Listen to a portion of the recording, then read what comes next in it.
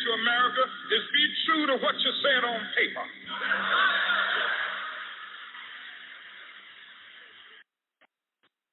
I lived in China or even Russia or any totalitarian country. Maybe I could understand some of these illegal injunctions. Maybe I could understand the denial of certain basic First Amendment privileges because they haven't committed themselves to that over there. But somewhere I read of the freedom of assembly. Somewhere I read of the freedom of speech. Somewhere I read of the freedom of press. Somewhere I read that the greatness of America is the right to protest for rights.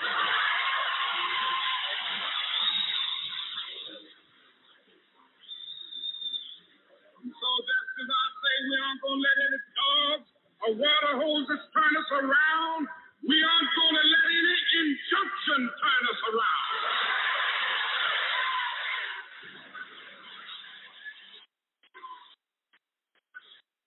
Well, I don't know what will happen now. We've got some difficult days ahead. But it really doesn't matter with me now because I've been to the mountaintop. I don't mind. Like anybody, I would like to live a long life. Longevity has its place. But I'm not concerned about that now. I just want to do God's will. And He's allowed me to go up to the mountain. And I've looked over and I've seen the promised land. I may not get there with you, but I want you to know tonight that we as a people will get to the promised land.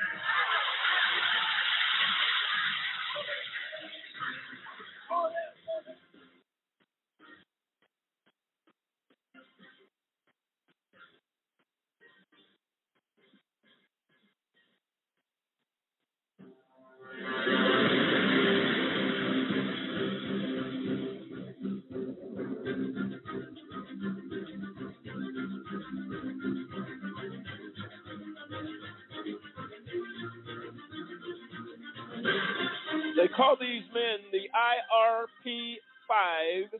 David Banks, Demetrius Harper, Kendrick Barnes, Dave Zappolo, and Clinton Stewart. The pillar or the poster child, if you will, of injustice. We continue the journey tonight as injustice runs down like a mighty stream. This is AJC Radio. We take off right now.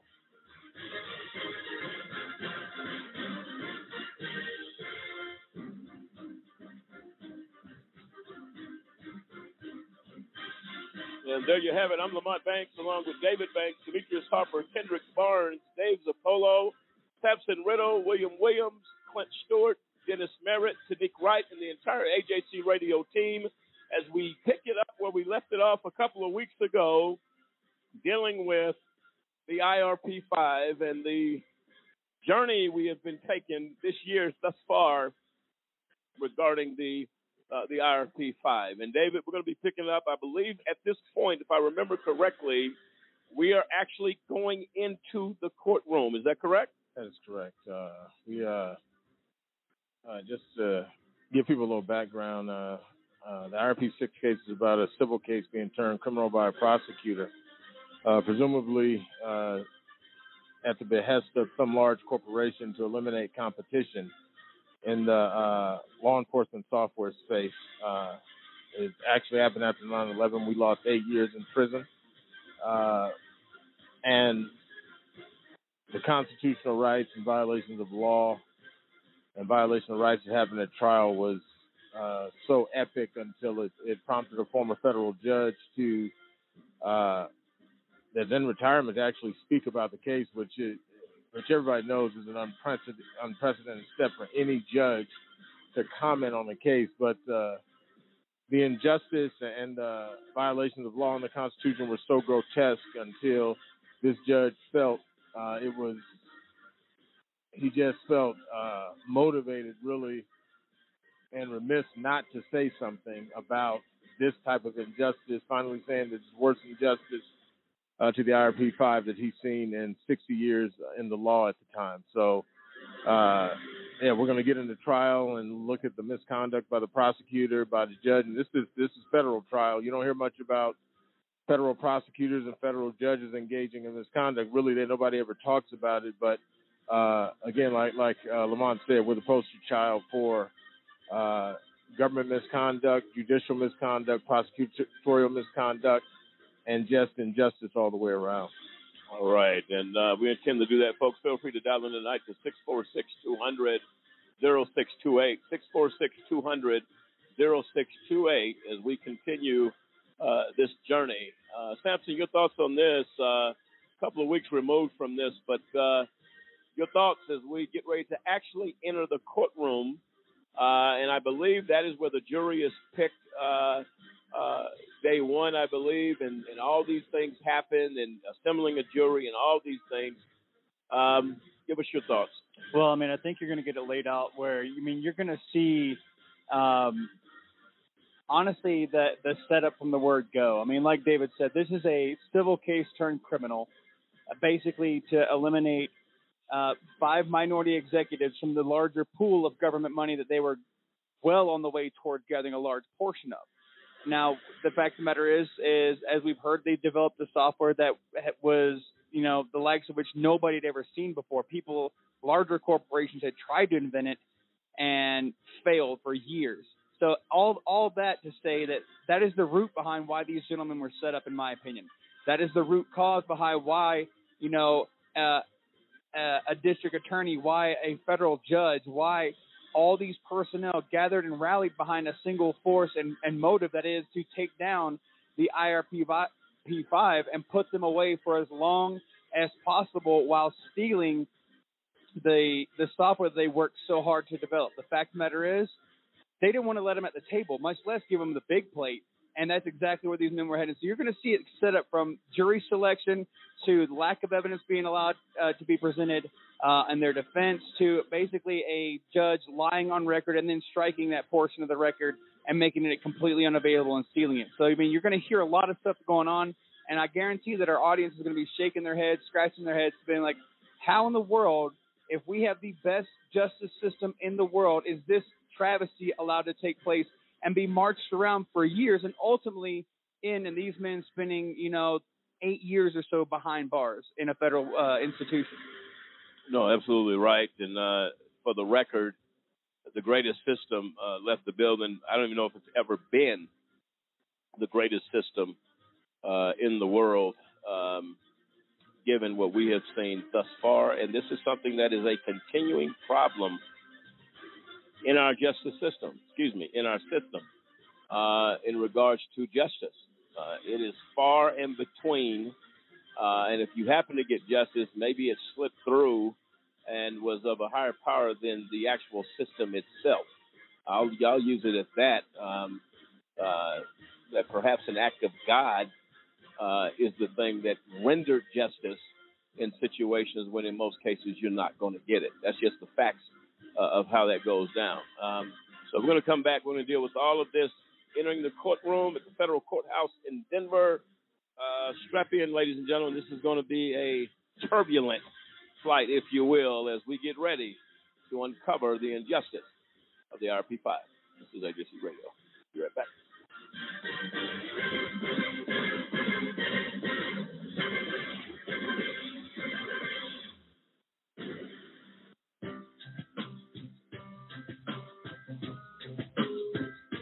How often does our justice system get it wrong, convicting innocent people of crimes they did not commit?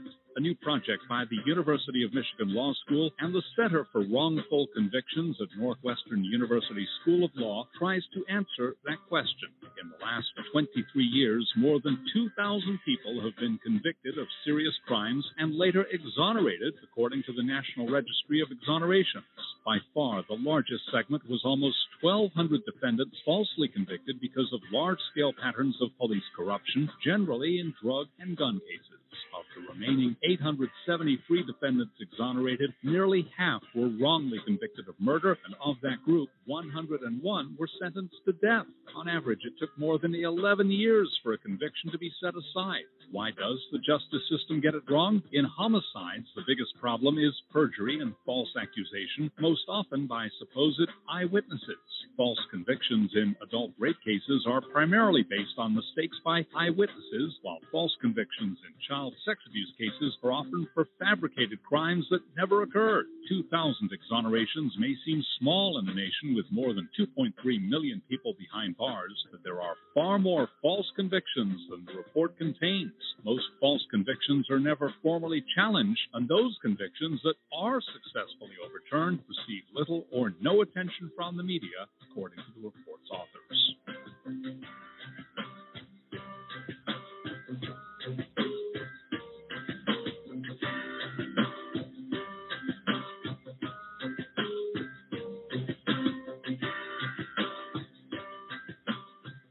For a kid whose mom or dad is in prison, life is tough.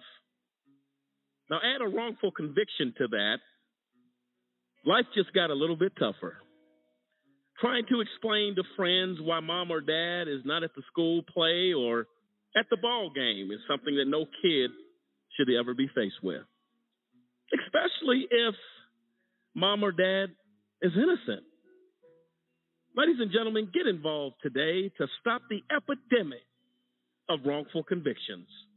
By remembering a Just Cause with a monthly, annual, or one-time donation, you can help in the fight against wrongful convictions.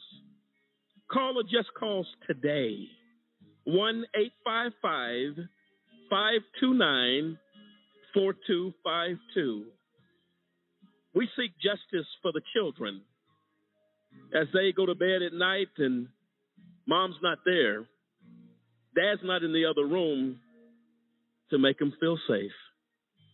Not because dad or mom did anything wrong, because justice could not be found. Join us for the children, for they truly are our future.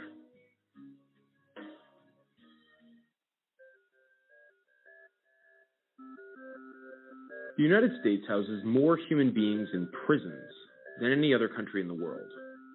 This is true whether you're counting total numbers or in relation to population size. This wasn't always the case. The number of prisoners in the U.S. began to rise dramatically in the 1970s. So what changed in America compared to other countries? While there are several competing theories, a look at the data reveals that a significant part of the prison growth in the last 40 years has been driven by the war on drugs. Here's the data. By 1980, there were over 315,000 prisoners in state and federal facilities. 57% were violent offenders. 30% were property violators, such as thieves or those convicted of fraud. 5.5% of inmates were in for public order and other miscellaneous offenses. And the remaining 7.5% were nonviolent drug law violators. 10 years later, the drug war had grown, and the total American prison population had more than doubled to over 740,000 inmates. The proportion of offenders in each type of crime had also changed dramatically. The most growth occurred in the nonviolent drug offender population, which grew to a significant 24%. And this last statistic actually understates the influence of the drug war on prison populations. Many studies have shown that drug prohibition causes violent crime by leading to the formation of gangs and cartels. And thus it is safe to say that the number of violent criminals under prohibition is higher than it would otherwise be. From 1990 to 2000, the drug-driven population growth continued. By 2000, the total prison population had almost doubled again to over 1.3 million inmates.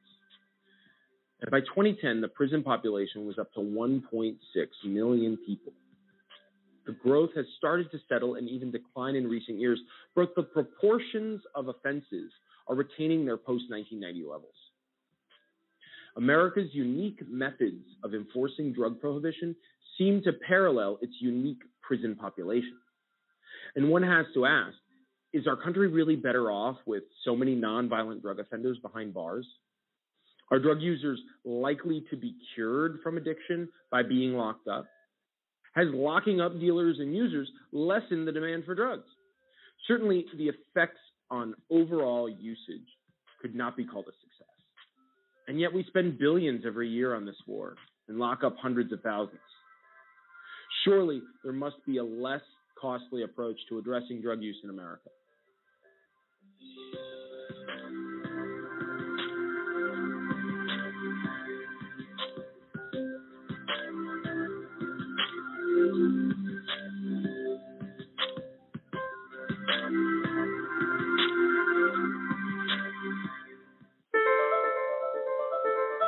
There's a lot of mud when it rains here, and it makes it really hard to find food. There are car bombs every day. My mom worries about me when I go out. Every time I hear the alarm bell go off in school, I think it's an air raid. Sometimes I have nightmares about it. A lot of houses in our neighborhood have been destroyed. I like to close my ears and sing songs whenever the bombs come close. My dad says we have to leave, which makes me scared. I'm worried our new neighbors won't like us. What if they don't understand our religion? Because we don't speak the language, it might be hard for them to make friends. But I know it's all going to be okay. It's all going to be worth it. I just want my family to be safe. But these are not my words. These are not my words. These are not my words.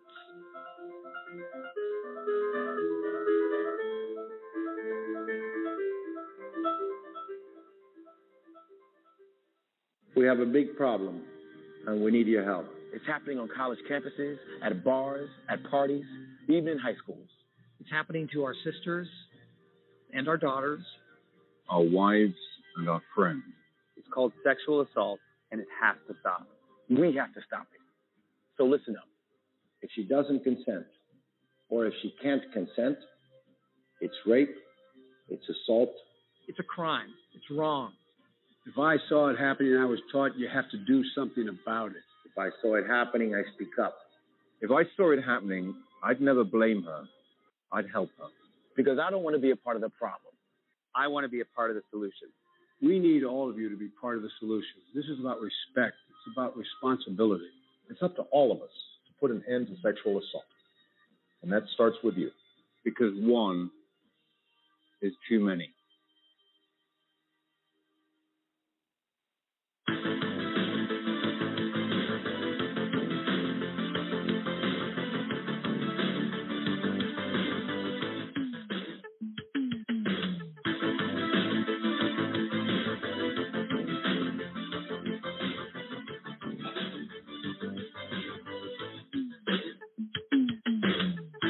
Welcome back, ladies and gentlemen, to AJC Radio tonight, where the IRP 5 Story of Injustice continues on this radio program. And we're going to invite you to dial in tonight to chime in on this conversation, 646-200-0628, 646-200-0628. As we continue this journey, we have made it from the raid that happened at the facilities of the IRP 5 down to the actions of the improper behavior at the grand jury and the testimony of LaWanna Banks Clark, spending days there. I believe, as we said before, when we get further down to her, contributed to the death of LaWanna Banks Clark. The type of grilling and things that she went through was absolutely unacceptable and should be labeled as criminal. Thus, I believe, resulting in the death of LaWanna Banks Clark. Before we get into that, there was some current news we forgot to share with you. We're going to share with you now regarding a officer that pulled over a gentleman, an African-American gentleman, today. Was that today, Tanique? I'm not sure if it was today or yesterday. Okay, what happened? What happened? The 21st? Yeah, well, what happened was the police officer pulled the guy over supposedly, and I'm just going to read it for you. It said a Miami-Dade police officer is under investigation, has been placed on administrative desk duty after he was caught on video telling a black motorist during a traffic stop. This is how you guys get killed out here, man. Police said on Monday. Jerson Nicholson, 29, was on his way to work just before 9 a.m., June 15th, when an officer on a motorcycle pulled him over in North Miami Beach for not wearing a seatbelt. Nicholas told the NBC Miami that he started fuming after the officer who pulled him over took the keys out of the car's ignition and opened the door. A video of the encounter was posted on TikTok last Thursday and has been viewed more than 75,000 times. So as you can see, there's still racism out there. I mean, why would you pulled him over for a specific reason, and then you have the nerve to say, this is why, you guys get killed. So let me make sure I'm clear. Because you got pulled over for a seatbelt is why you get shot. Is that correct? Go ahead, Tanik. And then the driver said that when he asked for his license, he said the cop opened his door and he said he started recording because he feared for his life. And he said, I couldn't find my license. I was trying to get my wallet, trying to, find my license. Then when a cop pulls you over, you're nervous. There's all these shootings with black men. He said, I got nervous and the cop got mad because I couldn't find my license and insurance information. Then the cop makes a statement, give me your license, your registration, because you may not be going to work today. Like, why would you tell him that? No, he said, if you don't give it to me, you're not going to work. So am I going to the morgue? Is there another destination I'm headed to that we need to be aware of? That's absolutely. Go ahead, Dave. And then the president of the Police Benevolent Association, Stedman Stahl, said people die from not wearing seatbelts every day. That has nothing to do with what the officer was saying. Is he trying to insinuate? He's trying to say the reason the officer pulled him over, but this sounds like, well, it just goes right along with what the police officer said. Yep. So hold on. So then why would he have to clarify and say, you guys get killed out here? Who are you guys? Please tell me who you guys are. Let me define that. Don't say motorists. Let me define that. You people? Is that where we're at? Going back to the 50s, the coloreds and the like. So, yeah, he knew what he was talking about. Look, he said, so let me make sure I'm clear. The benevolent guy over that basically tried to say that is what the officer was referring to, that people die not wearing their seatbelts every day. But that's the officer's statement was made after he asked for the license and he asked for registration. And when he couldn't find it, this is why you guys get killed. Right. Because if it's a statistical statement, the statement made by the officer should have been, man, people die every day because they don't wear their seatbelts. That was just an out he looked for. And if that was what the officer meant, why is he on desk leave right now? Because he knows exactly what he did. We'll be bringing more current events. I'm sure those issues are never going to stop, and we'll address them as we get there. Okay, guys, back to the IRP 5. We now find ourselves at the steps of the courthouse as these 5 men begin to ascend on the courthouse steps to go into what, in their minds, hoped and believed that justice would prevail. In this particular case, justice started to crumble from the time they opened that courtroom door. Is that correct? That is correct. We had 2 years of preliminary hearings. Both of those hearings, we talked about this was a civil case turned criminal by the prosecutor. Actually, in 2 of the hearings, the prosecutor might have been hearing, and then a previous trial, the FBI agent said if the IRP 5 had actually paid their bills, they wouldn't be here right now. So he pretty much confirmed that this was a modern day lynching of black men and their business for the express purpose of not paying debt. Kendrick, your thoughts? The thing is, you start understanding how controlled this process is because You're believing that you're going in hoping that what they say on paper is true, that this is a fair process. But even during the jury selection, it's this math puzzle to try to get the people that you want on the jury that will basically hear the case and be fair. You just want someone who is there, is going to listen to the case, understands what you're talking about, and make their judgment call from there. But we saw time and time again how this is our first time going through this process, but these prosecutors know how to manipulate the system. They know how to get people. I mean, we were trying to get people on a jury that had some business acumen, that understand what it means to run a business, that the difficulties you can have in a business, getting funding and certain things that you do. But you saw how the prosecution made sure that the jury was ignorant and ill-equipped to basically make a judgment on this. And then they tell you, well, you're going to have a jury of your peers, and that was not the case here. This was a jury that was mainly sided with the government, and it became quite obvious at that point that you're going into a process where this isn't as fair as they sell it on paper. Demetrius. Well, to Kendrick's point, it's like you're playing a card game with a fixed deck. You know you're not the cards you're being dealt, and that's where when we went into that courtroom, that's exactly what it felt like. To the point of one lady doing voir dire said, if the government brought a case, they have to be guilty. She said that.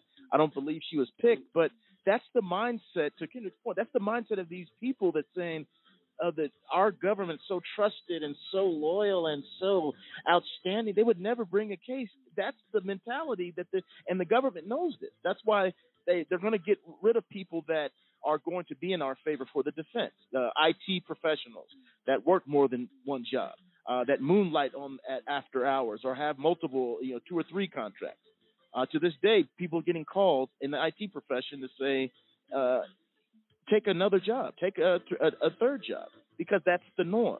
And that was how it was back then. So you had all this stacked from jury selection going into opening statements and further on through the trial.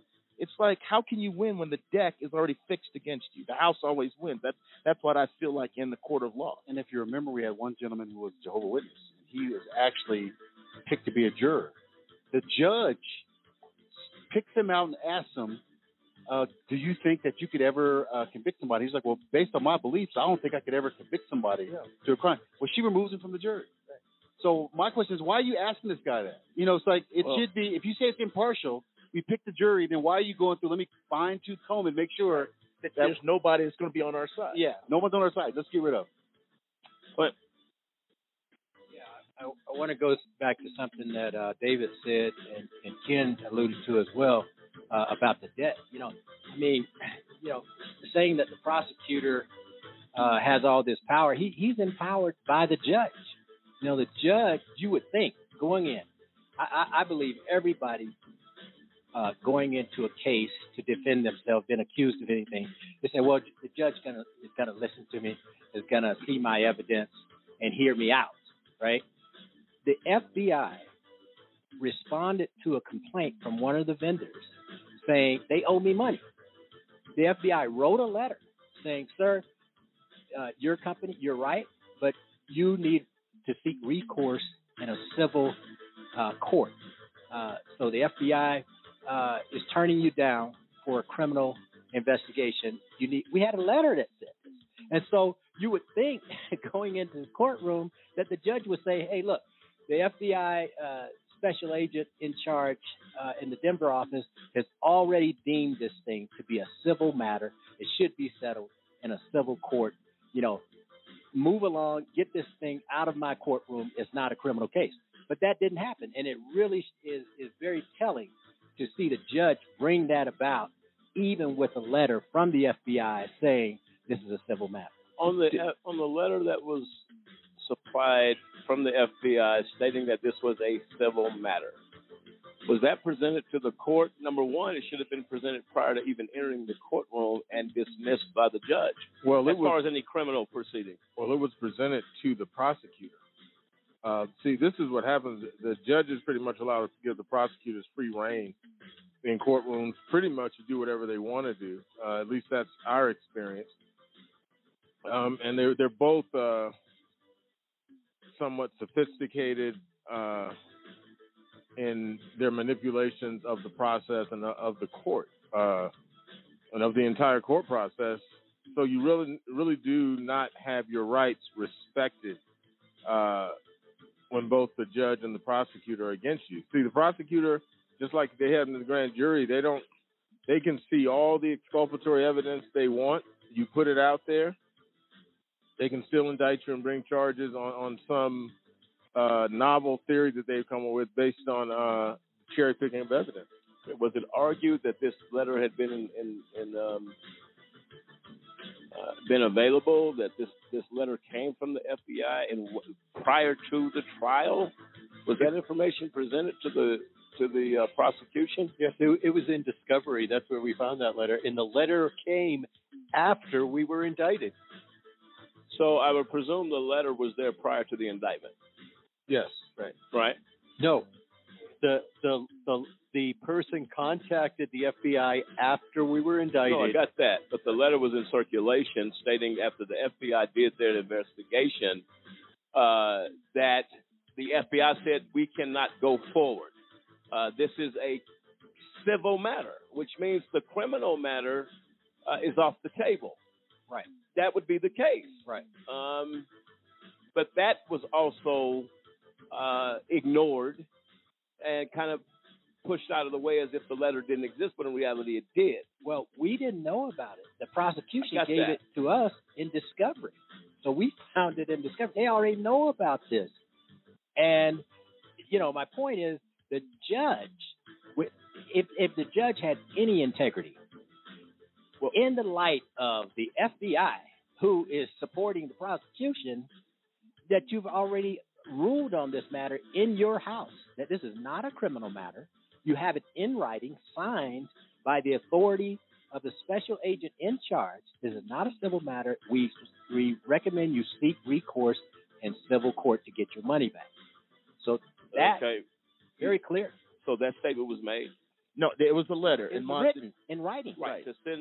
To seek legal recourse as a civil case. Right. Exactly. And they said they had no jurisdiction. This is your best advice to them as the senior agent in charge in Denver, that they should take legal recourse through civil matters. Right. Well, and just keep in mind, the prosecutor has discretion to bring charges. I understand the that. FBI agent, the FBI, the prosecutor, irrespective of what the FBI thinks, can still bring a case. Which in most cases, they would lean towards the FBI investigation to say, look, we need to proceed.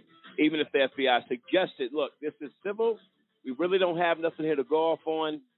The integrity of the office should have, and that's in our false world that we live in, should have had this case thrown out based upon the recommendation of the FBI. It's still like putting the cart before the horse, because how would the prosecution know there was a crime unless the FBI brought it to them? Exactly right. This case was irregular because an outside attorney that used to be AUSA contacted the USA. So it didn't come from the FBI. It came from a so-called private citizen with connections. Which we know that's a bunch of crap. And we'll and back to the point. We'll address that. Also, when we tried to, if I believe, correct me, gentlemen, if I'm on this, we tried to enter that into evidence as well, and that got rejected as well, just to show that saying, hey. Right. Okay. Exactly. Ridiculous. Well, we're going to dig to the bottom of it, ladies and gentlemen. Dave Zapolo, go ahead. Well, one of the things, the first day we walked into the courtroom, we were all confident that we were going to be walking out with the case dismissed before jury selection even occurred. That's what you believe. Yeah, because we had a number of strong motions, including a speedy trial dismissal motion that should have been reviewed and accepted by the judge. We walked in, and within 30 minutes, denied.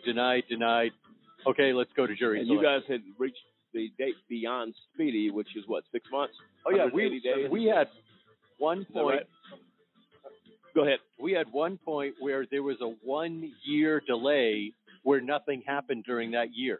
Which automatically qualifies you for violation of speedy. Correct. Which is according to law, which is insane. That shows you the insanity and the arrogance of this judge. Right. It's automatic. If the clock stops at 180 days. Right. You're telling me this went beyond a year, and that's federal and state. Right. Speedy is speedy. So that's a violation. It's a violation of due process. Of constitutional right. And which absolutely. So the violation of due process happened here. When you guys went in the court that day, the judge's job was to dismiss the case based upon violation of speedy. Right. Automatically. And if the motion is filed with the court, that's automatic. It's not something that needs legal scholars to figure out. You are beyond the clock stopped. And once the clock stops and we're still sitting out for a year doing nothing, then you're in violation. Obviously, the attorneys and the judge, one reason we went pro se is because the attorneys they were so busy, the court-appointed attorneys at this time were so busy trying to get us to take a plea deal, they really weren't doing anything to build a defense.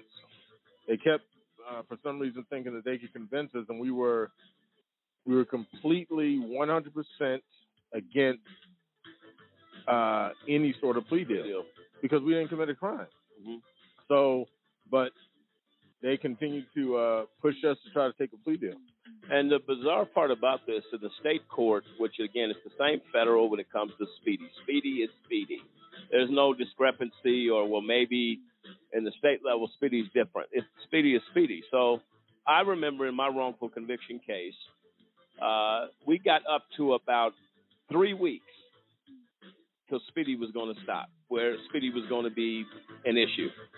The judge went to the bench, and he called us in the courtroom, and he said, I'm getting ready to tell the prosecution, if you are not ready to go in 3 weeks, this case will be dismissed based upon a violation of speedy. He said, I'm telling you, I'm not going to hear any motions. Why? What? You have had all this time. That's why speedy is stretched out. And he said, I'm telling you right now, get this case ready to go, or this case is not going. That simple. That is the proper protocol the judge is supposed to do. And in that case, it was 3 weeks before speedy was going to hit. In this case, as Dave said, you sat around for a year, sitting around doing nothing. And whether the lawyers, the court-appointed attorneys were too busy, not even paying attention, well, that's their problem. And what had happened, too, is they went in and they asked for the delay because they had to prepare for the trial. Who asked for the delay? The court-appointed attorneys. Now, the judge in the federal statute, when granting that, must give reason for granting the delay in the speedy trial. Here's now, the difference. We never agreed to. That's where I'm going. Yeah. You don't get a delay and waive speedy without the defendant's approval. Right. And we never approved that. And the judge is supposed to say, are they aware of what happens upon waiving speedy? And she has to have specific reasons for the delay and must have periodic updates as to how things are going. And none of that happened. But here's the difference. See, this is why you guys, is why they did this. Look, even if she had reason, the 5 defendants must agree to waive speedy. Doesn't matter what she thinks or what's going on. You are 6 months past the clock stopping. But because she thought she was untouchable, you guys would have had to say to the court, the court is going to ask you, do you waive speedy? Are you aware of what this means? And make sure you're very much aware of what waiving speedy means. That means the clock is not going to stop. That means we can go for a long period of time doing what we're doing. That is supposed to be told to the defendants. I think in the end, we capitulated and tried to go with the attorneys. But what ended up happening was the judge granted even more time than the defense attorneys asked for, which was the bizarre thing, was if, first of all, the case wasn't complex. The judge tried to say, as far as precedent goes, if a case is complex, they try to say that gives the defense more time to prepare their case and all this other type of stuff. on a complex case that has a lot of issues. This was not a complex case. So the way the judge got around it was she declared the case complex just by the number of documents in the case, which half of the documents were illegally seized church banking records. So the case was not complex. The issues were not complex. The prosecutor had to cherry pick, needed time, I suppose, to cherry pick through the evidence to try to come up with a theory. And another thing I think what was going on, the defense attorneys wanted to be able to bill the government for hours that they claimed they were actually doing work on a complex case. So they billed the court, because they're court-appointed CJA attorneys. They continue to bill the court for hours they claim they're working on what they had all come together and said was a complex case, which was not complex. Not complex at all. And I think I point out the Speedy issue to point out the lack of integrity by Judge Christine Arguello. It was her job to stand up and say, are you aware of your rights, defendant 1 through 5? You don't have to waive Speedy. That is your choice and yours alone. That's what should have been told by this judge. And it has not, even if the attorneys failed, the judge's job is to ensure once that clock stopped that you were made aware of your rights. You were made aware that this happens if Speedy is waived. And if you don't want to waive Speedy, it's within your right not to. But so from the beginning and from day one, this judge had no regard for due process, period. She made up her own rules as she went. And as a result, these 5 men, from the beginning, from the first day they entered that courtroom, corruption was at play. There's no other way to put it. Go ahead. Well, and one of the things that we looked at is when we went in after the indictment, and we could have said we want speedy trial, we want this done in September. And if we had done that, almost all of the interviews that the prosecution brought into the courtroom were done after that September. You look at, they changed their theory of the case after the indictment. It just was ridiculous to see all that happened in that 1 year delay that, again, we agreed to a few months, but the judge gave our attorneys a much longer delay. That delay gave the government more time to prepare their case, too. Absolutely right, which means the prosecution may have not been prepared. They weren't. Absolutely not prepared. Number one, they had no case from the beginning, and the judge gives them a gift. And so you give them, the prosecution, the government of the United States, you give them a year to create a case. And they still failed miserably, but you gave them a year. An extra year. An extra year. 2 years when we got to trial. Yeah, because we got indicted in, May of 2009, and we went to trial at the end of September in 2011. It's unbelievable to me. And so when you talk to people about this case, the reason people are flustered, the reason people are blown away is because the basics of the criminal justice, quote unquote, system are not honored, are not respected. Because what they anticipate is, and you have judges like that, you have a God complex to think, I'll do it the way I want to do it, and nobody's going to touch me. But the system enables them to do just that. They do just that. William, your thoughts?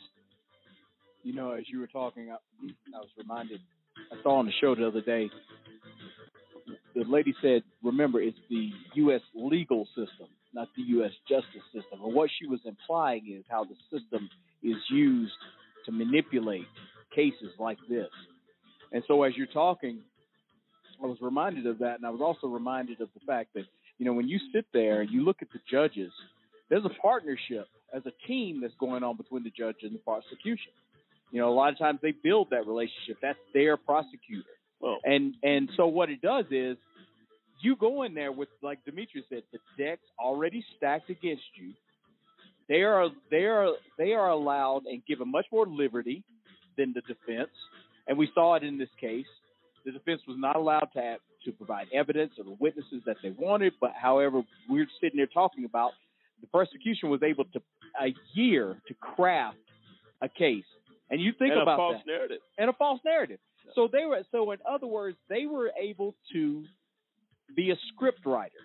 Think about it. They were no different than Steven Spielberg or somebody else. They were able to put together an Academy Award-winning performance. And the judge allows this stuff. And this is what happens in our legal system today. And so being a part of this, seeing it happen, and you realize you go in there with everything already stacked against you. There's bias with the jury. Jury's already looking at you as if you're guilty. And they're allowed, and the prosecution allows them to paint the picture, a complete picture to the jury, so they can reach the outcome that they already wanted. They already knew before it was even started that they wanted a guilty plea. Everything is not a plea, a guilty verdict. Everything is set up to the end at that result. And no matter what you say or do. Well, the thing is that most of these cases and most judges' decisions are not challenged. They're just simply not challenged. We're going to take a quick break. We got a caller in queue. Michelle, hang on with us. We're going to take a quick break. On the other side of the break, we'll get to you. And anybody else that needs to dial in today, 646-200-0628, 646-200-0628.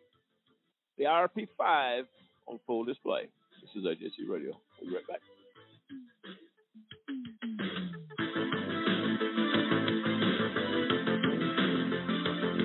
History is important because it shows where you're coming from and where you're going. Type 2 diabetes is something that runs in my family, which means I'm at risk. In fact, 1 in 3 American adults are at risk for developing type 2 diabetes. And knowing this, if I do nothing, that family history becomes my family's future. And my family is too important to me for that. Take the risk factor assessment today at AskScreenKnow.com. Do you know anyone who's been sent to prison who's innocent? The United States is experiencing record numbers of exonerations in cases where people were wrongfully convicted of crimes they did not commit. If you believe that no one should be sent to prison for crimes they didn't commit, there is something that you can do today. By remembering a just cause with a monthly, annual, or one-time donation, you can help in the fight against wrongful convictions. Call a just cause at 855-529-4252 or visit a-justcause.com and click the donate button. A Just Cause is a 501c3. Wrongful convictions are wrong. Let's be the voice of those who can't speak from behind the wall.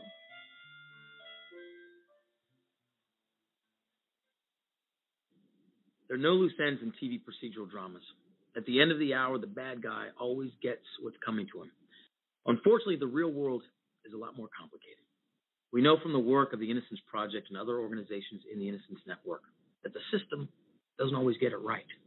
According to the National Registry of Exonerations, since 1989, nearly 2,000 people have been exonerated of crimes they didn't commit. What people don't realize is a good number of those people pleaded guilty to crimes even though they were innocent.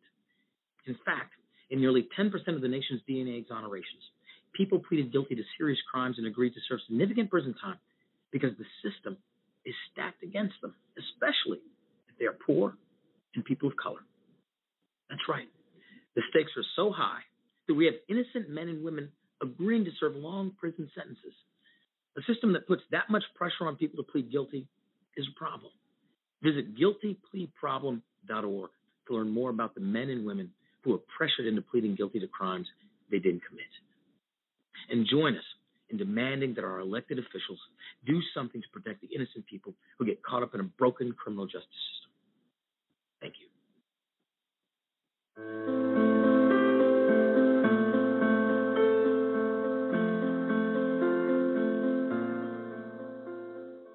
I stand for equality. I stand for individuality. I stand for peace. I stand for diversity. I stand for dignity. I stand for respect. I stand for fairness.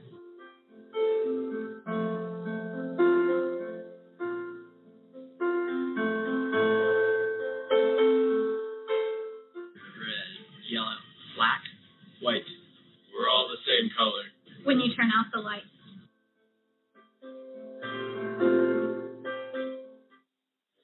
Picture this, a 75-year-old man convicted of murder, waiting for his trial to finally go through. He's been on death row for 25 years now and finds out he's been wrongfully convicted and is completely innocent. Not only does this mean that 25 years of his life have been spent in jail for no reason, but that the actual murderer could still be out there right now. The bad thing is that this exact thing happens more often than you think, but you can help stop it by supporting our campaign to abolish the death penalty. When does it stop being partly cloudy and start being partly sunny? Why is the word abbreviation so long? Are English muffins just muffins in England? Why is it called a washing line and not a drying line? Do fish get thirsty? If ghosts can walk through doors, why don't they fall through floors? Do you yawn when you sleep? If prunes are dried plums, how do they make prune juice? Why do doctors leave the room when you change? They're going to see you naked anyway. Do bald chefs wear hairnets? How much deeper would the ocean be if all the sponges were taken out? Do you believe someone who says they're a chronic liar? Why is sandwich bread square and sandwich meat round? Life's full of hard questions. Ask one more. You might just save a life.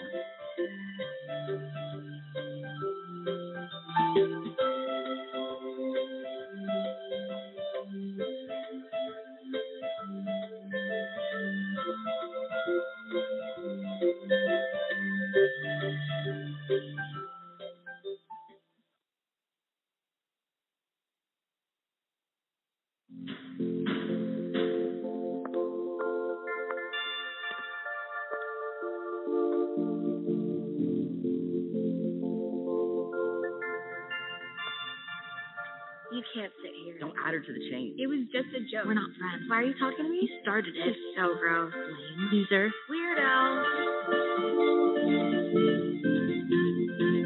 I've said and done things before that I'm not proud of. Just as I've been hurt by others. The thing is, this is not who I am. And it's definitely not who I want to be. I don't want to be cruel. I don't want to spread gossip. I don't want to be a body shamer. I don't want to exclude anyone. I don't want to make anyone feel lonely, left out, hurt. We have the power to be more. We can create a kinder world. It's not that hard. We just need to stop. Take a moment and consider others before we speak. And before we act. Be more. Be more. Be more. In the fabric of America, they are the toughest threads. One of the first things they learned was the code that every service member lives by. Leave no one behind. Now all of us need to live by it too, because some veterans are being left behind. 20 of them take their own lives every day. Learn how to be there for a veteran at BeThereForVeterans.com. Honor the code. Be there. Leave no one behind. Because I'm 16, I can't drive at night. Because I'm 16, I can't work past 10 o'clock on a school night. Because I'm 16, I can't get a cell phone contract without my parents. Because I'm 16, I can't get a flu shot without my mother's consent. At 16, I'm not old enough to watch an R-rated movie alone. Because I'm 16, I can't buy a lottery ticket. I can't vote. I can't drink. I can't smoke. I can't join the military. Because I'm 16, I can't sit on a jury, but I can be tried as an adult. I can get a lifetime criminal record. If I get arrested, my parents don't have to be notified. Because I'm 16, my mother had to sign this consent form so that I could participate in this video. But I can go to an adult prison. But I can go to Rikers Island. But I can be sent to Attica. My name is Michael Corriero. I was a judge for 28 years in the criminal courts of the state of New York. New York is one of only 2 states in the entire nation that automatically tries children as young as 16 as adults. We need to change that. Last week, my father sent me to my room. Next week, a judge could sentence me to an adult prison. We need to judge children as children. It's time to raise the age of criminal responsibility in New York.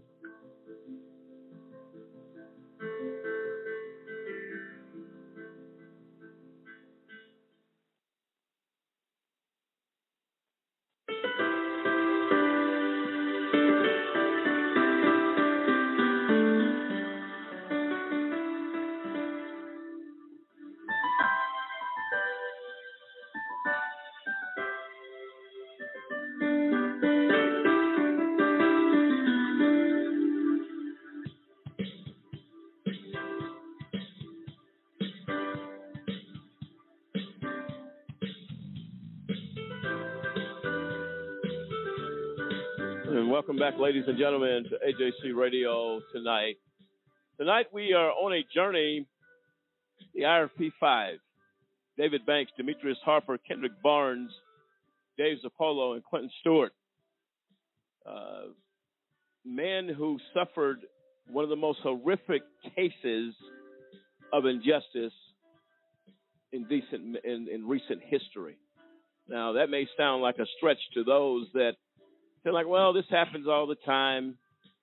But when it visits your own front door, and not only that, comes in the house and takes a seat in the living room, we're dealing with a major issue here.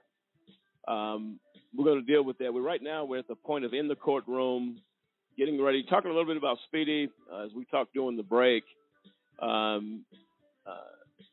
Understand a lot of people are not aware of Speedy, what's involved with Speedy, all of that stuff. And it basically gives you an opportunity in doing Speedy that you have it. There's a certain window of time that's allotted to process a case. Well, the window of time is because of the public scrutiny and the public pressure and the pressure on the defendant to be under indictment and not have his matter resolved. That's where the speedy trial stuff, you have a right, if you're accused, to get to trial, be tried, and don't have really this drawn out and have all this stuff hanging over your head. If a prosecutor brings a case, he should be ready to bring a case and not leave you blown out, hanging out in the wind. So from a due process perspective, that's where it comes in, that it's unfair to a defendant for you to bring these charges and have him underneath this public scrutiny and public bad public reputation from the indictment without getting a resolution to it. But not only that, but not giving the government or the prosecution an opportunity to create this theory of a case when he doesn't have one. Right, and because the prosecutor shouldn't be irresponsible enough to bring charges unless he's ready to go to trial. And in many cases, and especially in our case, the prosecutor was throwing out multiple theories, doing what he can, throwing mud against the wall and see which theory would actually stick. Gotcha. So that explains a little bit, thanks, David, a little bit of Speedy, the purpose of it, and the fact that, as I said, it falls somewhat at the judge's. If the judge is thorough, even if she is given delays for whatever reason, she is still informing the defendants that, look, this is what is available. This is why I'm doing what I'm doing. It is not to in any way infringe on your rights, whether it be true or not. You have a responsibility to look to at least inform and educate the defendants that are in the case. And we also need to make a point that 2 years leading up to the trial, there was a lot of stuff. You talked about Speedy taking forever to get there. We pretty much sat around doing nothing. Attorneys didn't do nothing. They were trying to get paid, to be honest with you. And they kept trying to force us to take a plea deal. What people don't know is that prior to trial, I can't remember how many months, and sometime we still had some hearings and stuff, but prior to trial, we actually fired our attorneys at the same day in the same room because we would ask our court-appointed attorneys, we talk about an issue, we provide them with information, And then we would come back, mention the information, and say, well, where'd that come from? They didn't remember we even talked about it.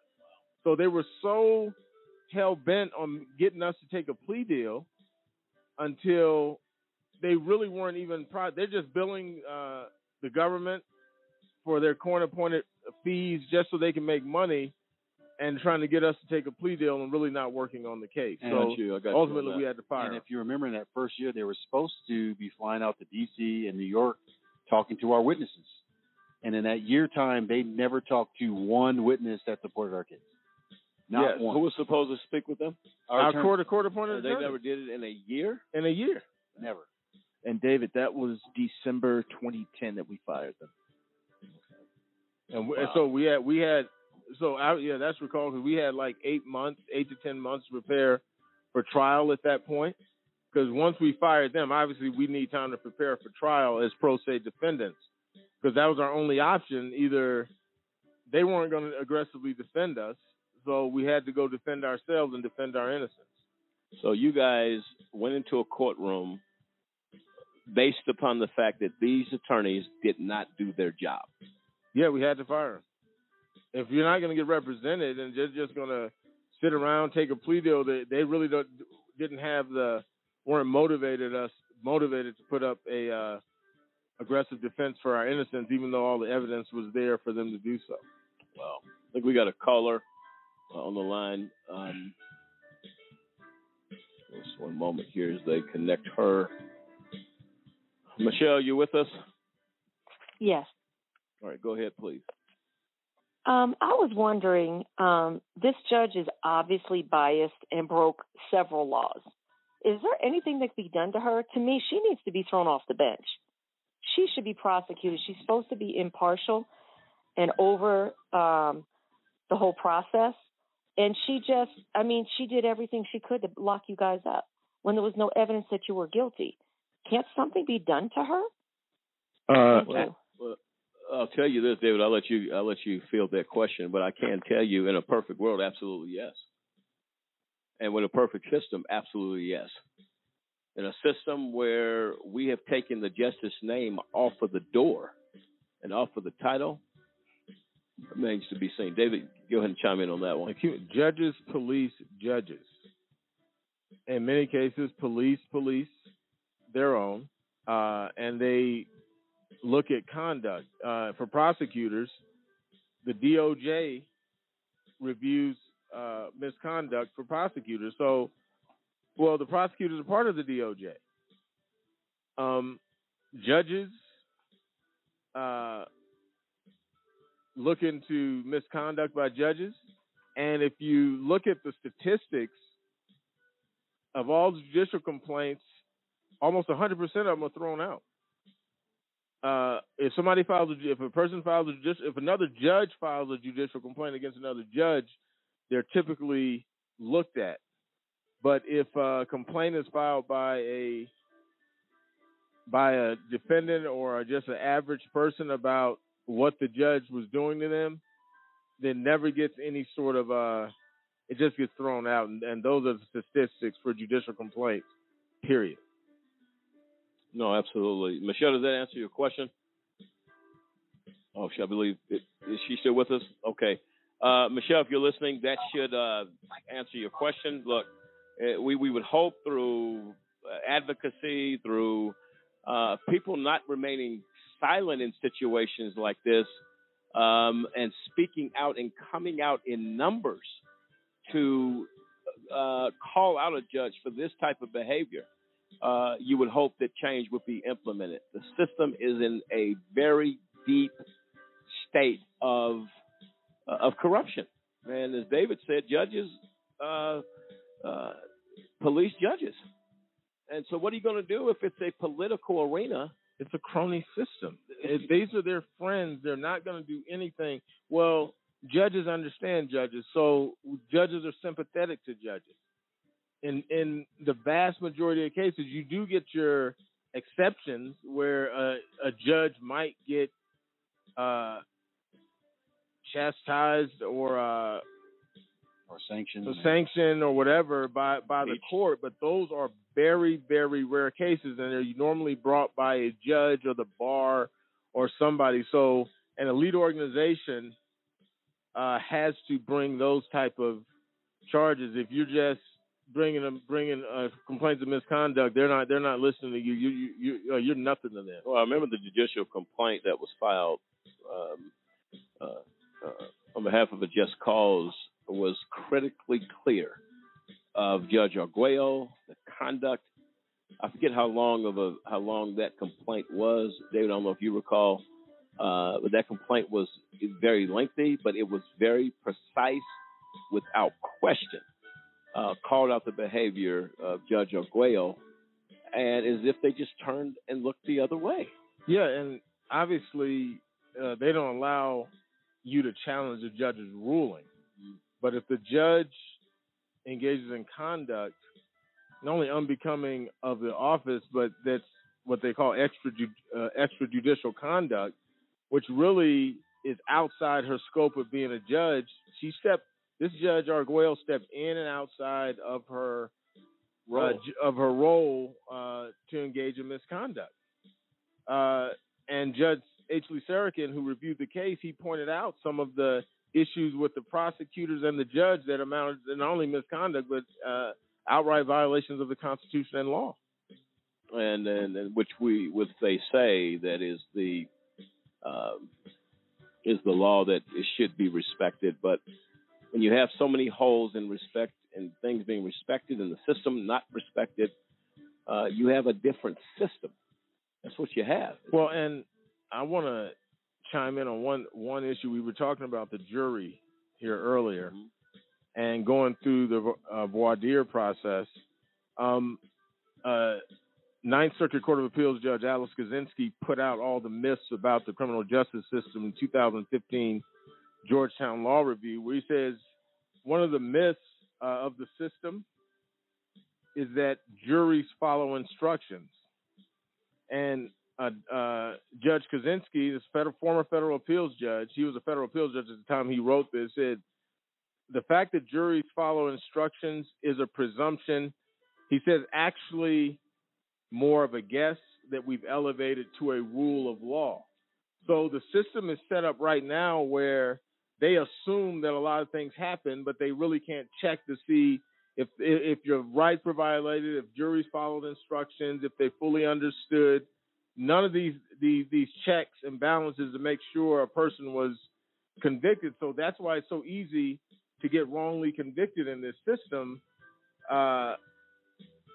because you can't. There's no way to check and balance. Say, well, did this really happen? Nobody's going back through the case and say, well, did the prosecutors play fair?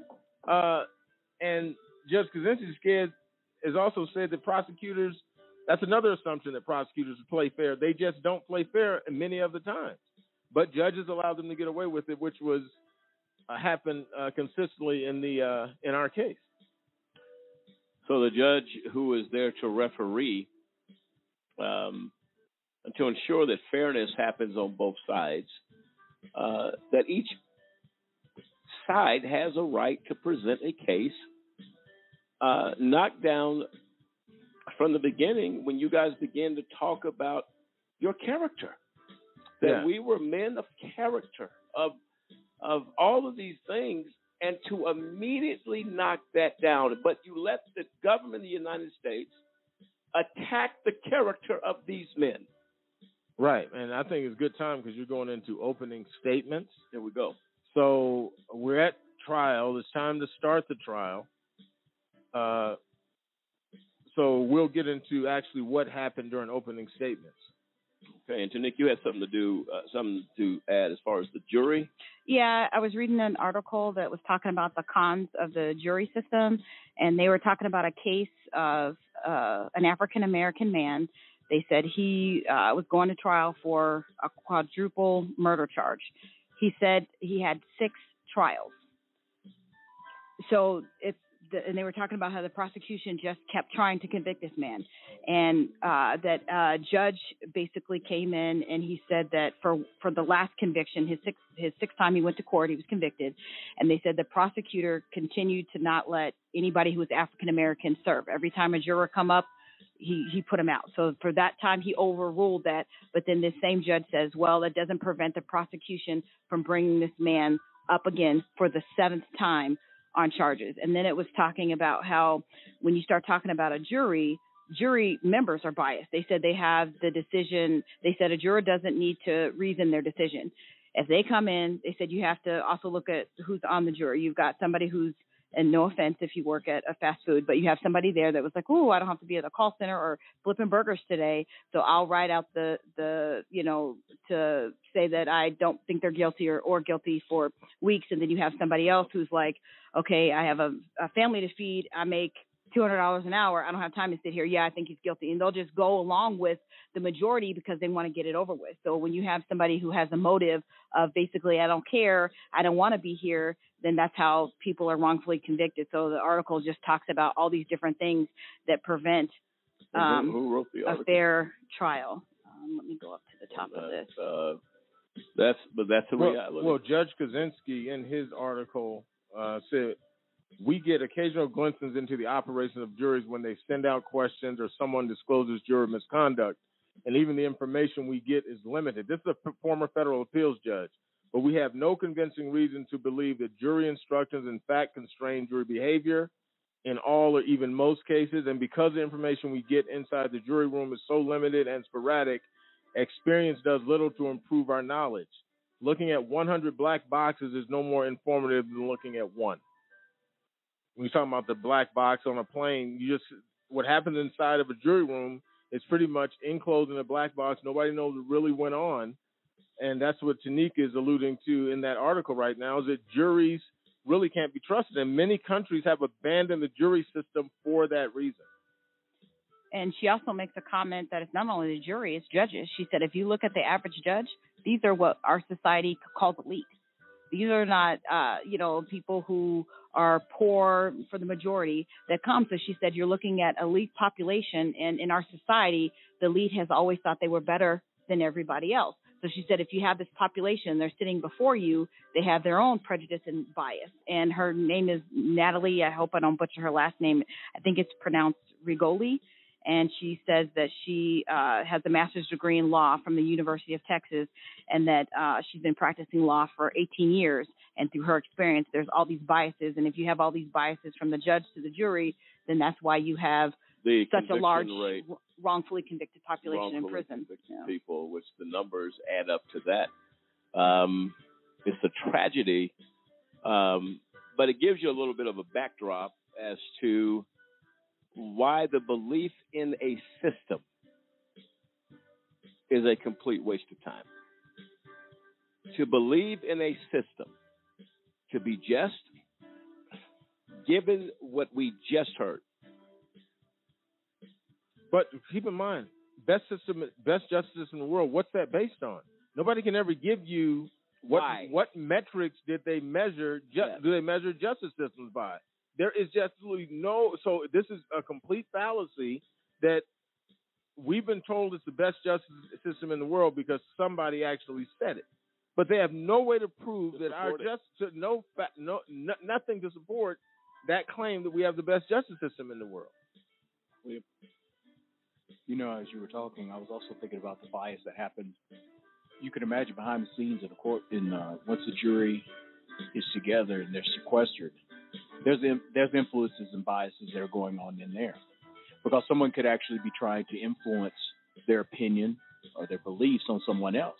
So if you can imagine you sitting in there, with the jury, and they're split. You have people in there that are trying to impose their views and their wills on somebody else. Now they basically have seen and formulated their own opinions, but this stuff happens, and you know it can happen. Well, whether they formulated their own opinions remains to be learned or seen, because how many people are intimidated by people of the jury to say, man, we're not standing here all day. We're not going to do this. We're going to make you feel bad about holding to your position of not guilty, and we want you to go with us.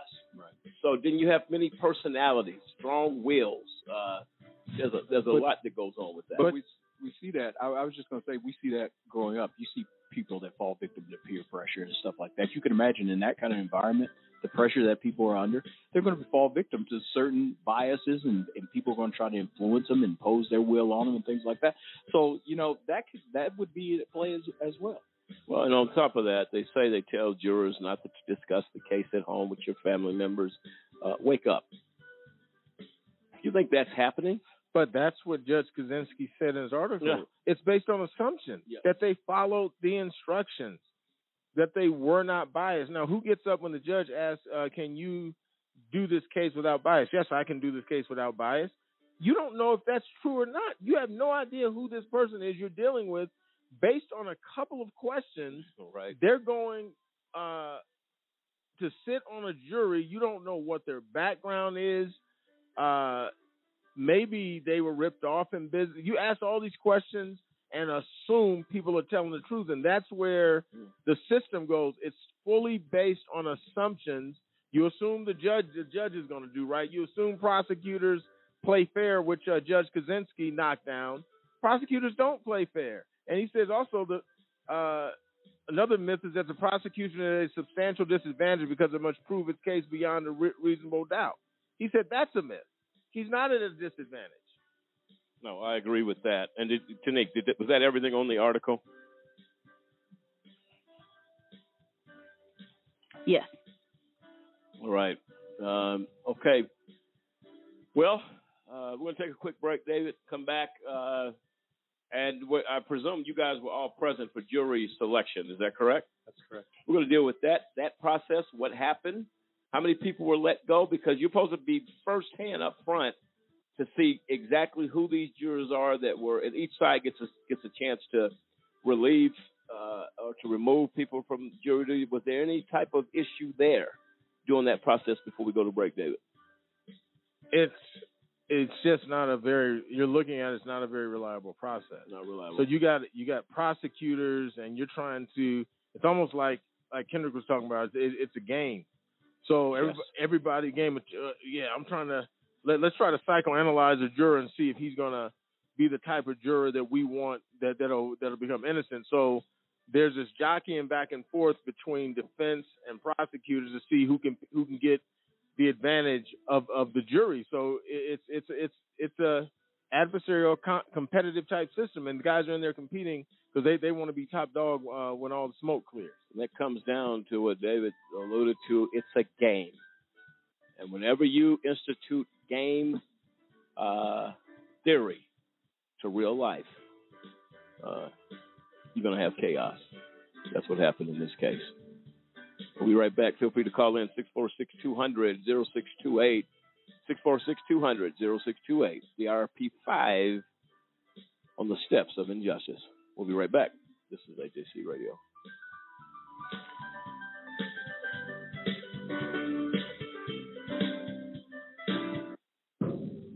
I'm a mother. I'm a father. I'm a sister. A registered nurse.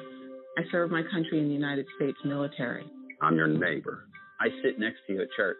And my child was arrested, held in custody, questioned without my knowledge, Exposed to violence. witnessed a rape, Placed in solitary confinement. Unable to call or see me.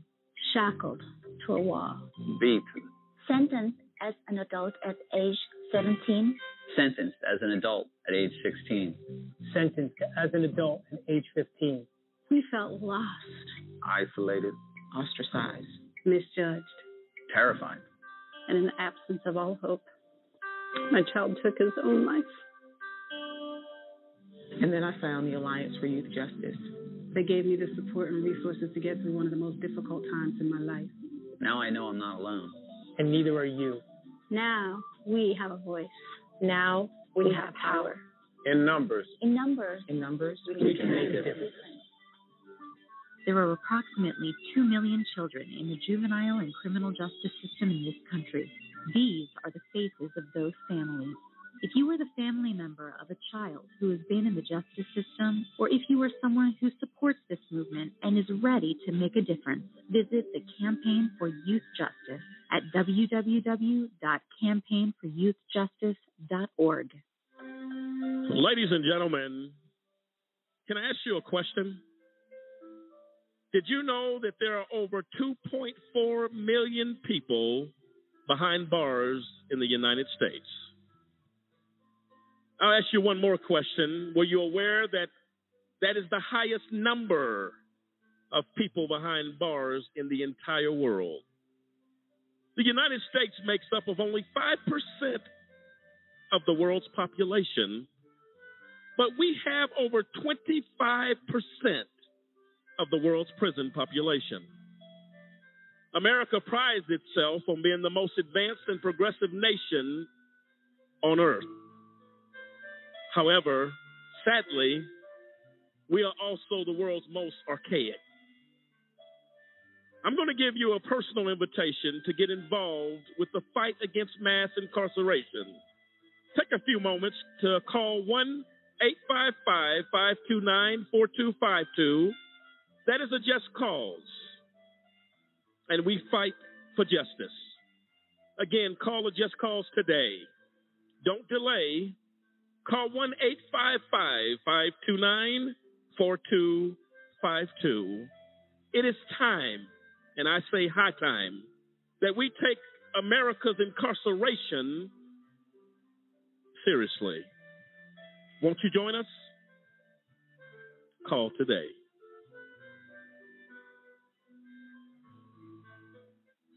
Good morning, students, and welcome to Career Day.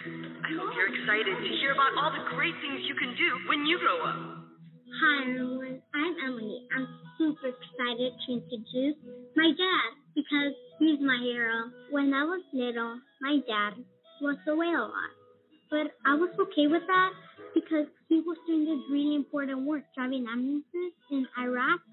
Now he's at home, which is great for me because I get to see him every day now. And he's still the biggest hero I know because he kills all the ambulances and the fire engines where to go and rescue people when there's an emergency. I'm so proud of him. He's awesome. He's my dad. If your service-connected disability prevents you from continuing in your civilian career, Voc Rehab offers counseling, training with a living allowance, education, and other services to help prepare you for your next mission. We know you care. Now it's time. Time to change the face of justice. Did you know that minority and youth participation in juries is extremely low to non-existent? The incidence of youth and minority offenders faced with trials have exploded. Youth and minorities are not being represented as they should be. We must represent for people to get fair trials. If you acquire a state ID or driver's license, it allows you to register to vote, and it allows you to become eligible for jury service. If you're 18, a U.S. citizen with a state ID or driver's license, and registered to vote, you're eligible to be called for jury duty. If called and selected, make it your duty to serve. We can't get justice without you. Change the face of justice. Check your local county or state jury service website for further details. Odds of becoming an astronaut, 1 in 13,200,000. Odds of being struck by lightning, 1 in 576,000. Odds of dating a supermodel, 1 in 88,000. Odds of bowling a perfect game, 1 in 11,500. Odds of being trapped in an elevator, 1 in 24,528. Odds of catching a ball at a major league game, 1 in 563. Odds of an injury from shaving, 1 in 6,585. Odds of tripping while texting, 1 in 10. Odds of getting cancer in your lifetime, 1 in 2 men, 1 in 3 women. It's up to us. To change the odds for our generation. For the ones we love. For our future. If you don't like the odds, stand up. Stand up to cancer.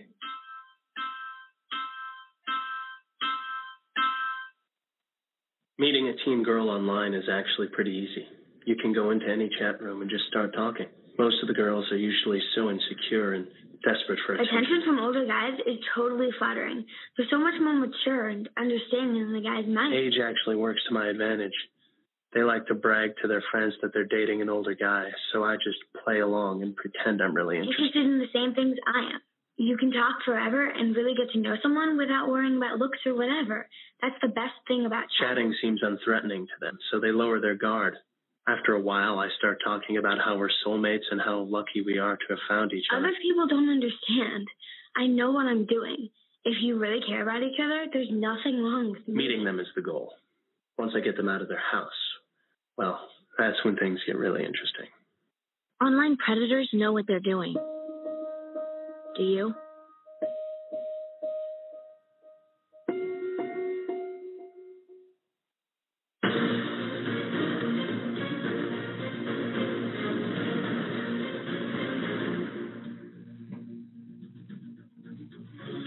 They call them the IRP5. David Banks, Demetrius Harper, Kendrick Barnes, Dave Zappolo, and Clinton Stewart are the recipients of the award of injustice at its highest level. And tonight we've been slowly but surely approaching trial for the IRP5. And we're going to get into that now, as now the defendants are in court and selecting a jury that will make a decision on the future of these men. And Demetrius, as you sit here tonight, and as you reflect back on that moment, walking into the courtroom, as Dave Zappolo just said moments ago, under this full impression that at some point this case would be dismissed, that this would not proceed to trial. But the actions, the selection of the jury, that process starting, of course, is the beginning, at least to make you know that this thing is not getting ready to end with a dismissal, but a date and a push for trial. Give us your thoughts. Well, Dave alluded earlier, we had 3 motions to dismiss, and within a matter of a few seconds, she denied all 3 motions: motion to recuse herself, motion for speedy trial, and a motion for change of venue. And she was hell bent on, we're moving forward with trial. Let's go to voir dire to get a jury selection. We went through that, which I think lasted a few days, and then we started the trial. It was a few days to select the jury? Yeah, it was a few days. So again, this was something to someone mentioned earlier. This was a push to. We were representing ourselves pro se, as David mentioned. So a lot of the inner workings on how you do lawyering, we were learning on the fly. So we started trial, I believe, the 26th of September, 2011, and we started opening statements. And each one of us had a chance to representing ourselves to say, "Hi, this is Demetrius Harper. This is who I am." And I got object, Your Honor. Again, I'm going to say, stating my name, who I was, a man of integrity, a good father, all these things. And we were not allowed. I think after myself and another individual, they said, "Do not. This is not about your integrity is not put on trial." Which I beg to differ. We were trying to tell them we're being accused of something, and we weren't able to put on a viable defense to say, "This is who I am as a man." What was the jury selection like? Did you approve of it? Well, I can't remember the actual. You really don't have a choice. It's basically, it looks fair on the surface because they give you this grid of jurors. Right. And your job is to pick the juror. You can at certain times you can interview the juror to get their insights on certain matters, but you also understand that while you're interviewing a juror, the prosecution's always listening. So the way you pick, it's almost a guarantee that your top 5 to 10 jurors that you want are going to have opportunity to get kicked off by the prosecution. You're never going to get them. Yeah, everybody has a right to strike jurors. And the defense is on both sides. Is that correct? Right. So many strikes by the prosecution and defense until they drill it down to a certain number that ends up being on a jury. The ones you selected, other ones got kicked. You got got and that is nixed by on the that is on prosecutor. both sides. On both sides, yeah. And then the judge allows certain people that may be on the jury to say, I don't want to be on the jury. And they can have a reason to get off that jury for religious reasons, work. Maybe they have usually it's extreme circumstances, like if you have an elderly parent that you can't be gone for a long period of time, they'll let you go. But it seemed in this case the judge just took certain discretions to let people off the jury that might be, and all the ones that resist were people that could have been sympathetic directly. So this is outside the selection? Yeah, this is outside selection. That the judge allowed people off. Correct. Yeah, the reality is, who wants to get paid a few dollars a day when you go to a normal job and make a living? Well, no, you're going to have, that's why I'm asking, I'm making sure I'm clear. You're going to have jurors that will ask to be removed, whether it's because they've had issues with law enforcement or cases with family members that they just don't want any part of it. There have been people released as far as for that reasoning as well. So, and it's really, I believe it's $50 a day someone is making sitting on a jury, but you get a sack lunch. No, you don't. You have to go to the cafeteria and get something. You're not even provided lunch, I don't think. Let me not, I don't know. Go ahead, Samson. Well, just to answer that, whenever I was on a jury, actually, they give you a per diem on top for your lunch. It's basically nothing, to get you. What is it? I think here, whenever I was on, I think it was like $15 for lunch. So, I mean, if you want to go back down and get you, a number 5 at McDonald's, you might be all right. Well, you can probably get one more than a value meal that you can eat for $15. But most places have a cafeteria of some sort in the facility, I think. Okay, so we're at the jury selection. Anything standing? We're opening statements, I think now. We're past jury selection. Yes. Yeah. We're in court. Okay. Yeah. So on that, Demetrius had stated that they basically weren't allowed to talk about their integrity and who they were. Now, I'm thinking that when the prosecution got up, they had every opportunity to smear your reputation. They had every opportunity to talk down about you guys and your business in every sense they could bring up. Is that right? Well, I believe they went first.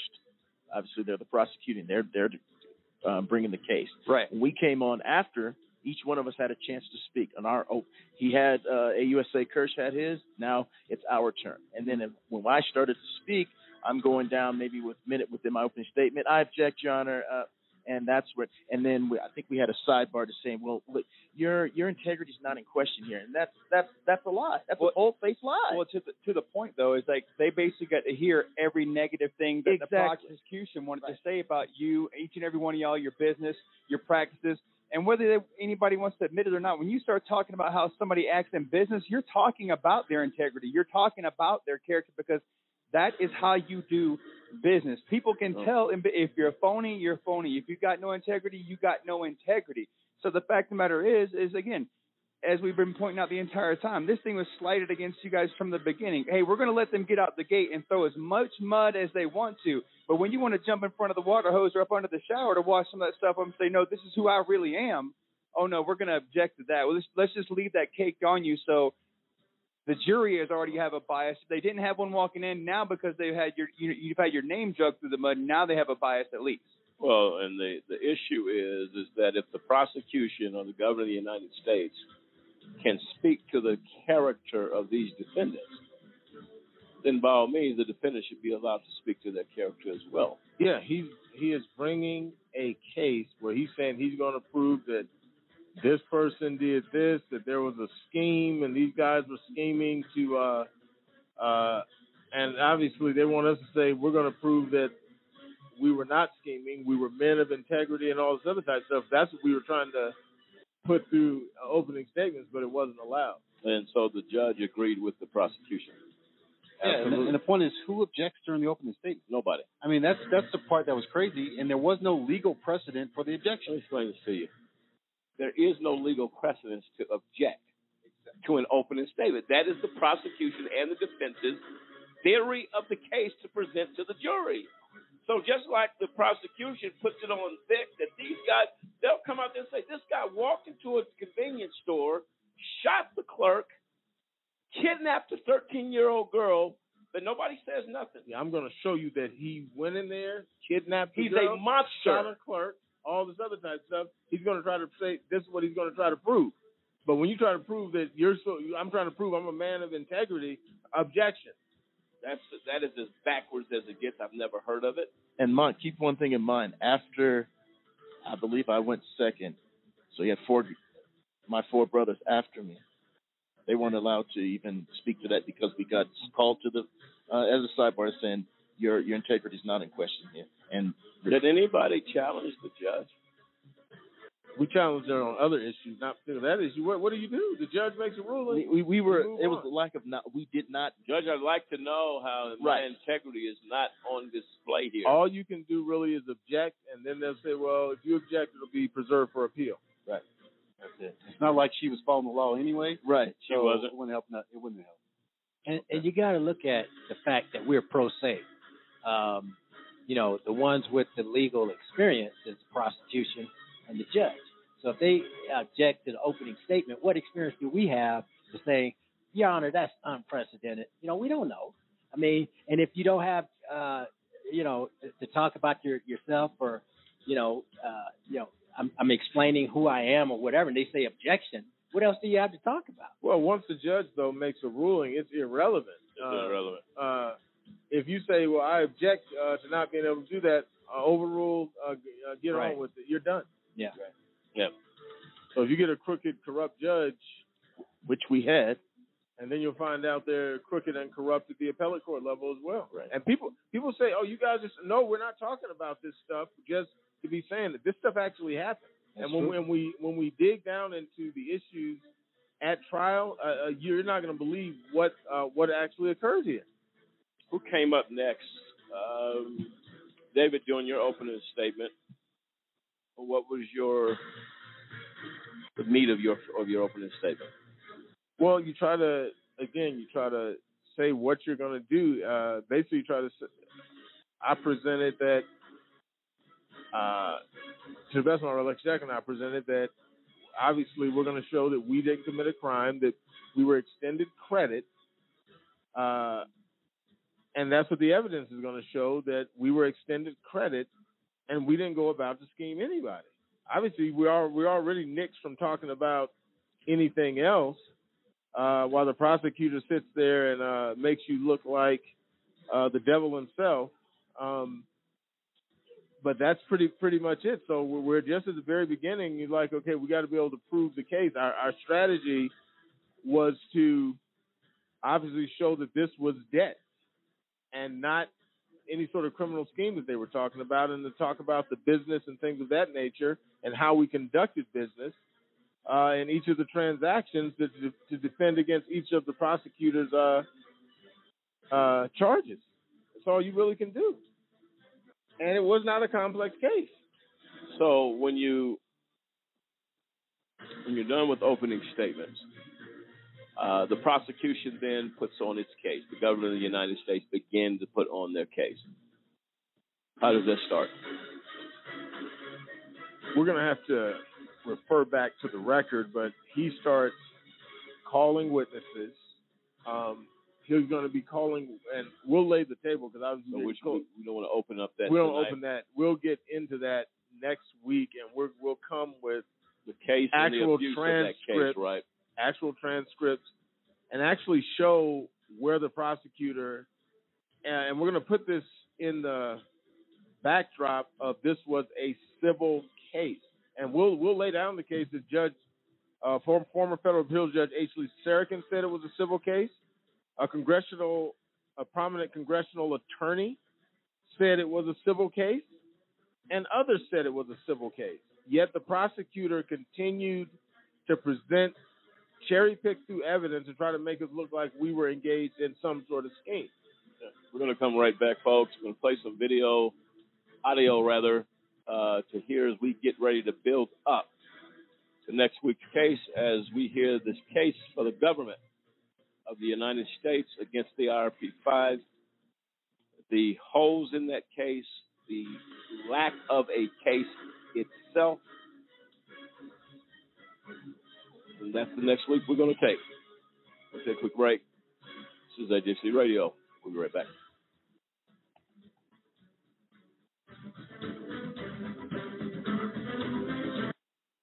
Say goodbye to affordability and say hello to losing control.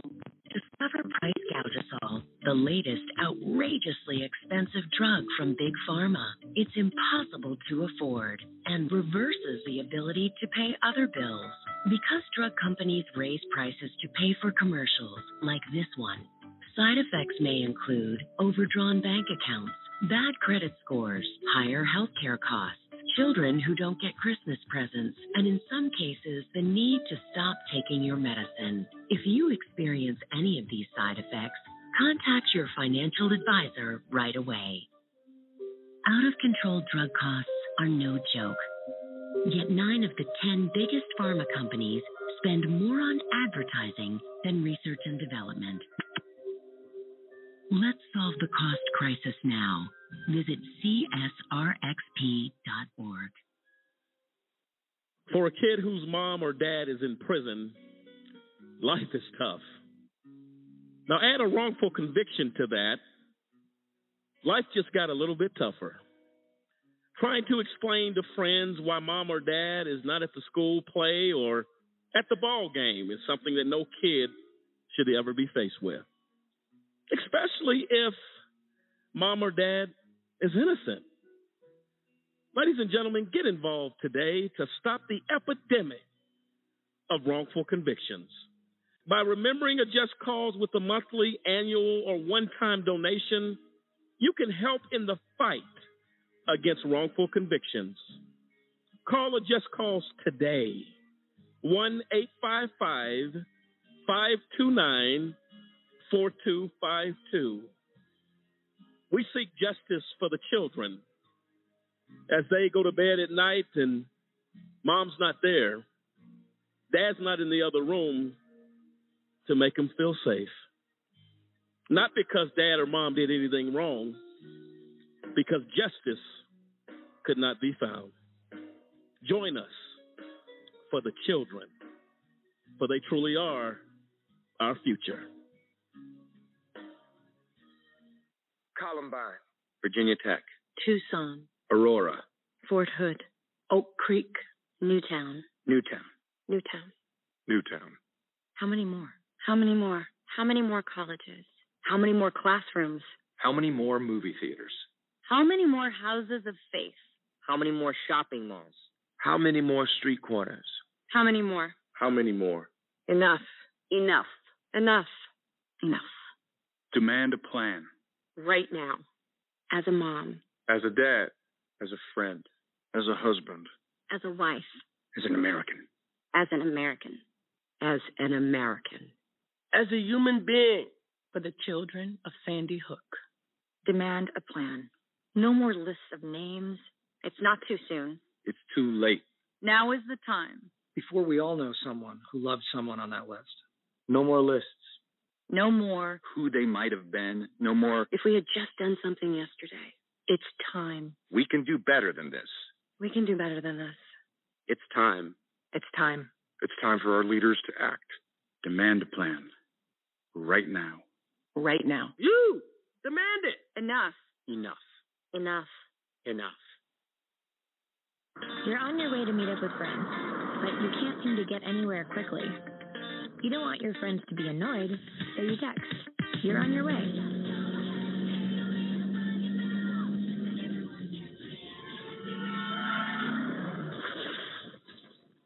Five seconds is the average time your eyes are off the road while texting while driving. Make sure you get where you're going. Hey guys, I'm Jordan Sparks. I'm Chase Crawford. Hey, what's up? It's Usher. Hi, I'm Rachel Bilson. I'm Hayden Christensen. I'm Peyton Manning. Hey, we're Fall Out Boy. I'm Jared Archuleta. I'm Corbin Blue. I'm Kristen Bell. And we're the Jonas Brothers. Do something good for your community. Reuse bags and bottles and always recycle. Help us collect 1 million pounds of food. Help people prepare for natural disasters. Do something about homelessness. Anyone could be a rock star in their community. So then do something. Do something. Do something. Do something. Visit DoSomething.org to find out how.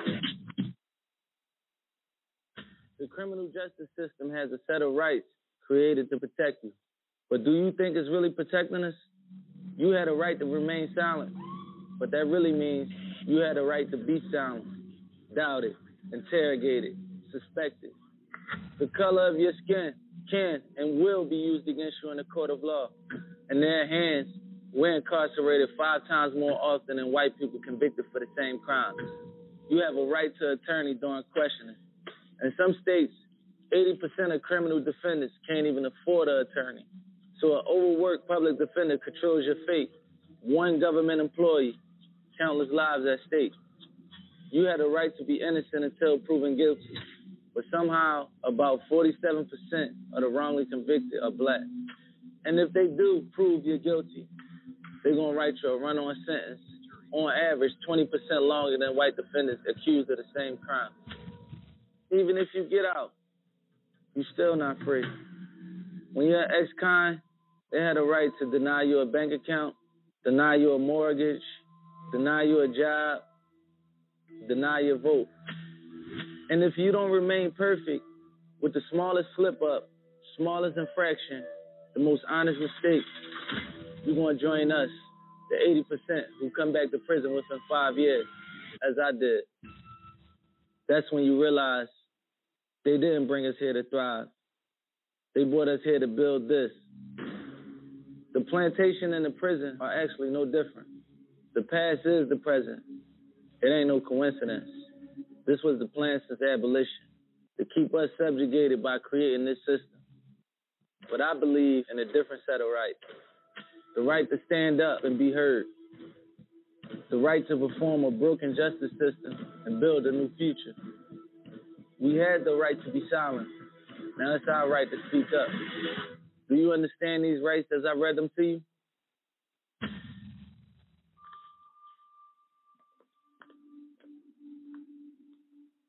You must have thrown 1,000 pitches teaching him to hit a home run. Spent countless Saturdays running routes so he could learn to hit an open receiver. Endless afternoons teaching him how to hit the three-pointer. But how much time have you spent teaching him what not to hit? Teaching boys that all violence against women is wrong is one of the most important things a man can do. Learn how to start the conversation at teachearly.org. Brought to you by Futures Without Violence and the Ad Council.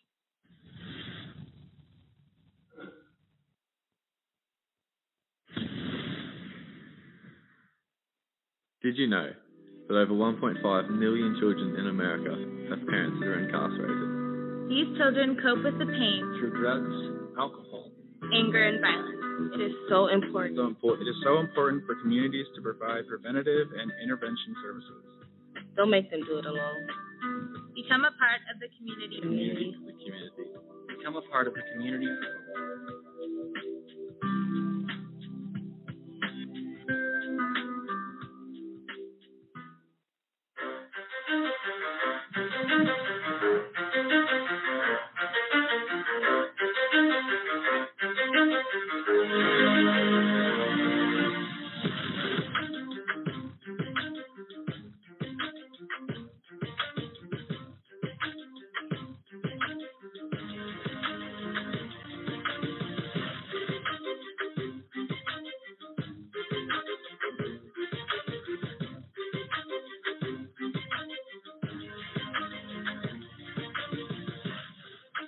Welcome back, ladies and gentlemen, to AJC Radio tonight. The case of the IRP-5 on full display. We are against the clock here in regards to going forward from this point into the case of the government of the United States against the IRP-5. We're going to be dealing with that next week as we lay the groundwork for that. A couple people had some things to say about the IRP-5 case, the injustice, how it started, what happened. People were pretty vocal about it. We're going to hear a couple of clips right now. Let's play the clip. Well, it's about the strangest thing this legal analyst has ever heard. I mean, especially, to me, the whole thing with not allowing experts to be called. I mean, that's just completely, in opposite to, what our rights are in a courtroom and the need to have experts in a courtroom on cases like this.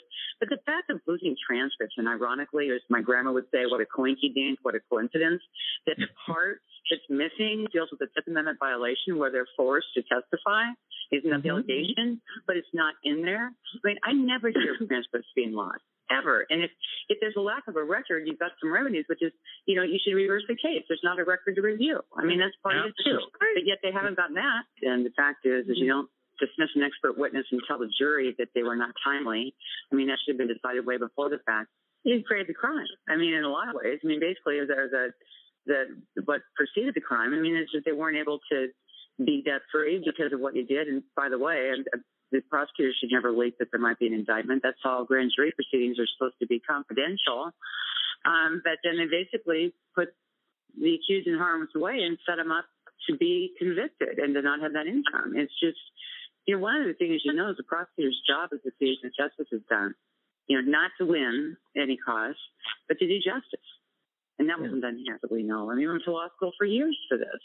Right. I've never, in the cases I've covered as an analyst, as a prosecutor or as a defense lawyer, ever seen a judge hold a pro se litigant to a higher standard, ever. Mm-hmm. I mean, and if they did, they wouldn't say it. Because that's going to be trouble on appeal, too, for the prosecution. And you can't do that. I mean, because they can't be held to that standard. They're incapable of attaining that standard. Just by virtue of a lack of training. No, I was just going to say, just take a look at the Oscar Pistorius trial as an example. They've had delays over there all the time with witnesses that can't get there just because they don't quite judge the day right.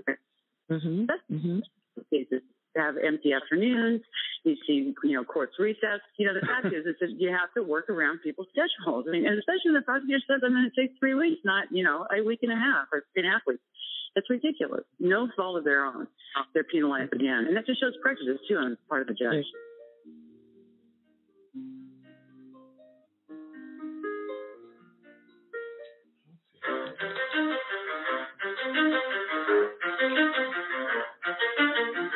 Well, there you have it. That's Ann Bremner, legal counsel for Amanda Knox.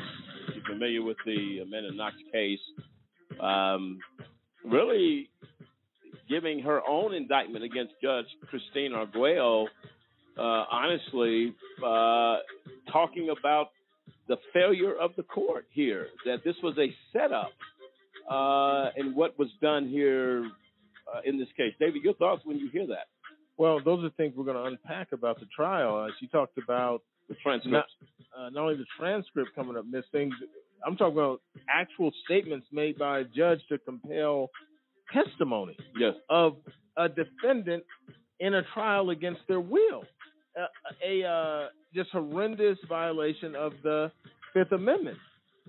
She talked about the ability not to put on an expert witness, saying they were untimely. They were not untimely. Because that's handled prior to him taking the stand, right? Well, yeah, there's two options. They were on the witness list. They were just not identified as experts. And if you read, there's a case in the 10th Circuit dealing, I can't remember the individual, the Quest executives, I can't remember his name, but Nacho, they addressed this particular issue that the defense doesn't have to give notice about an expert witness, period.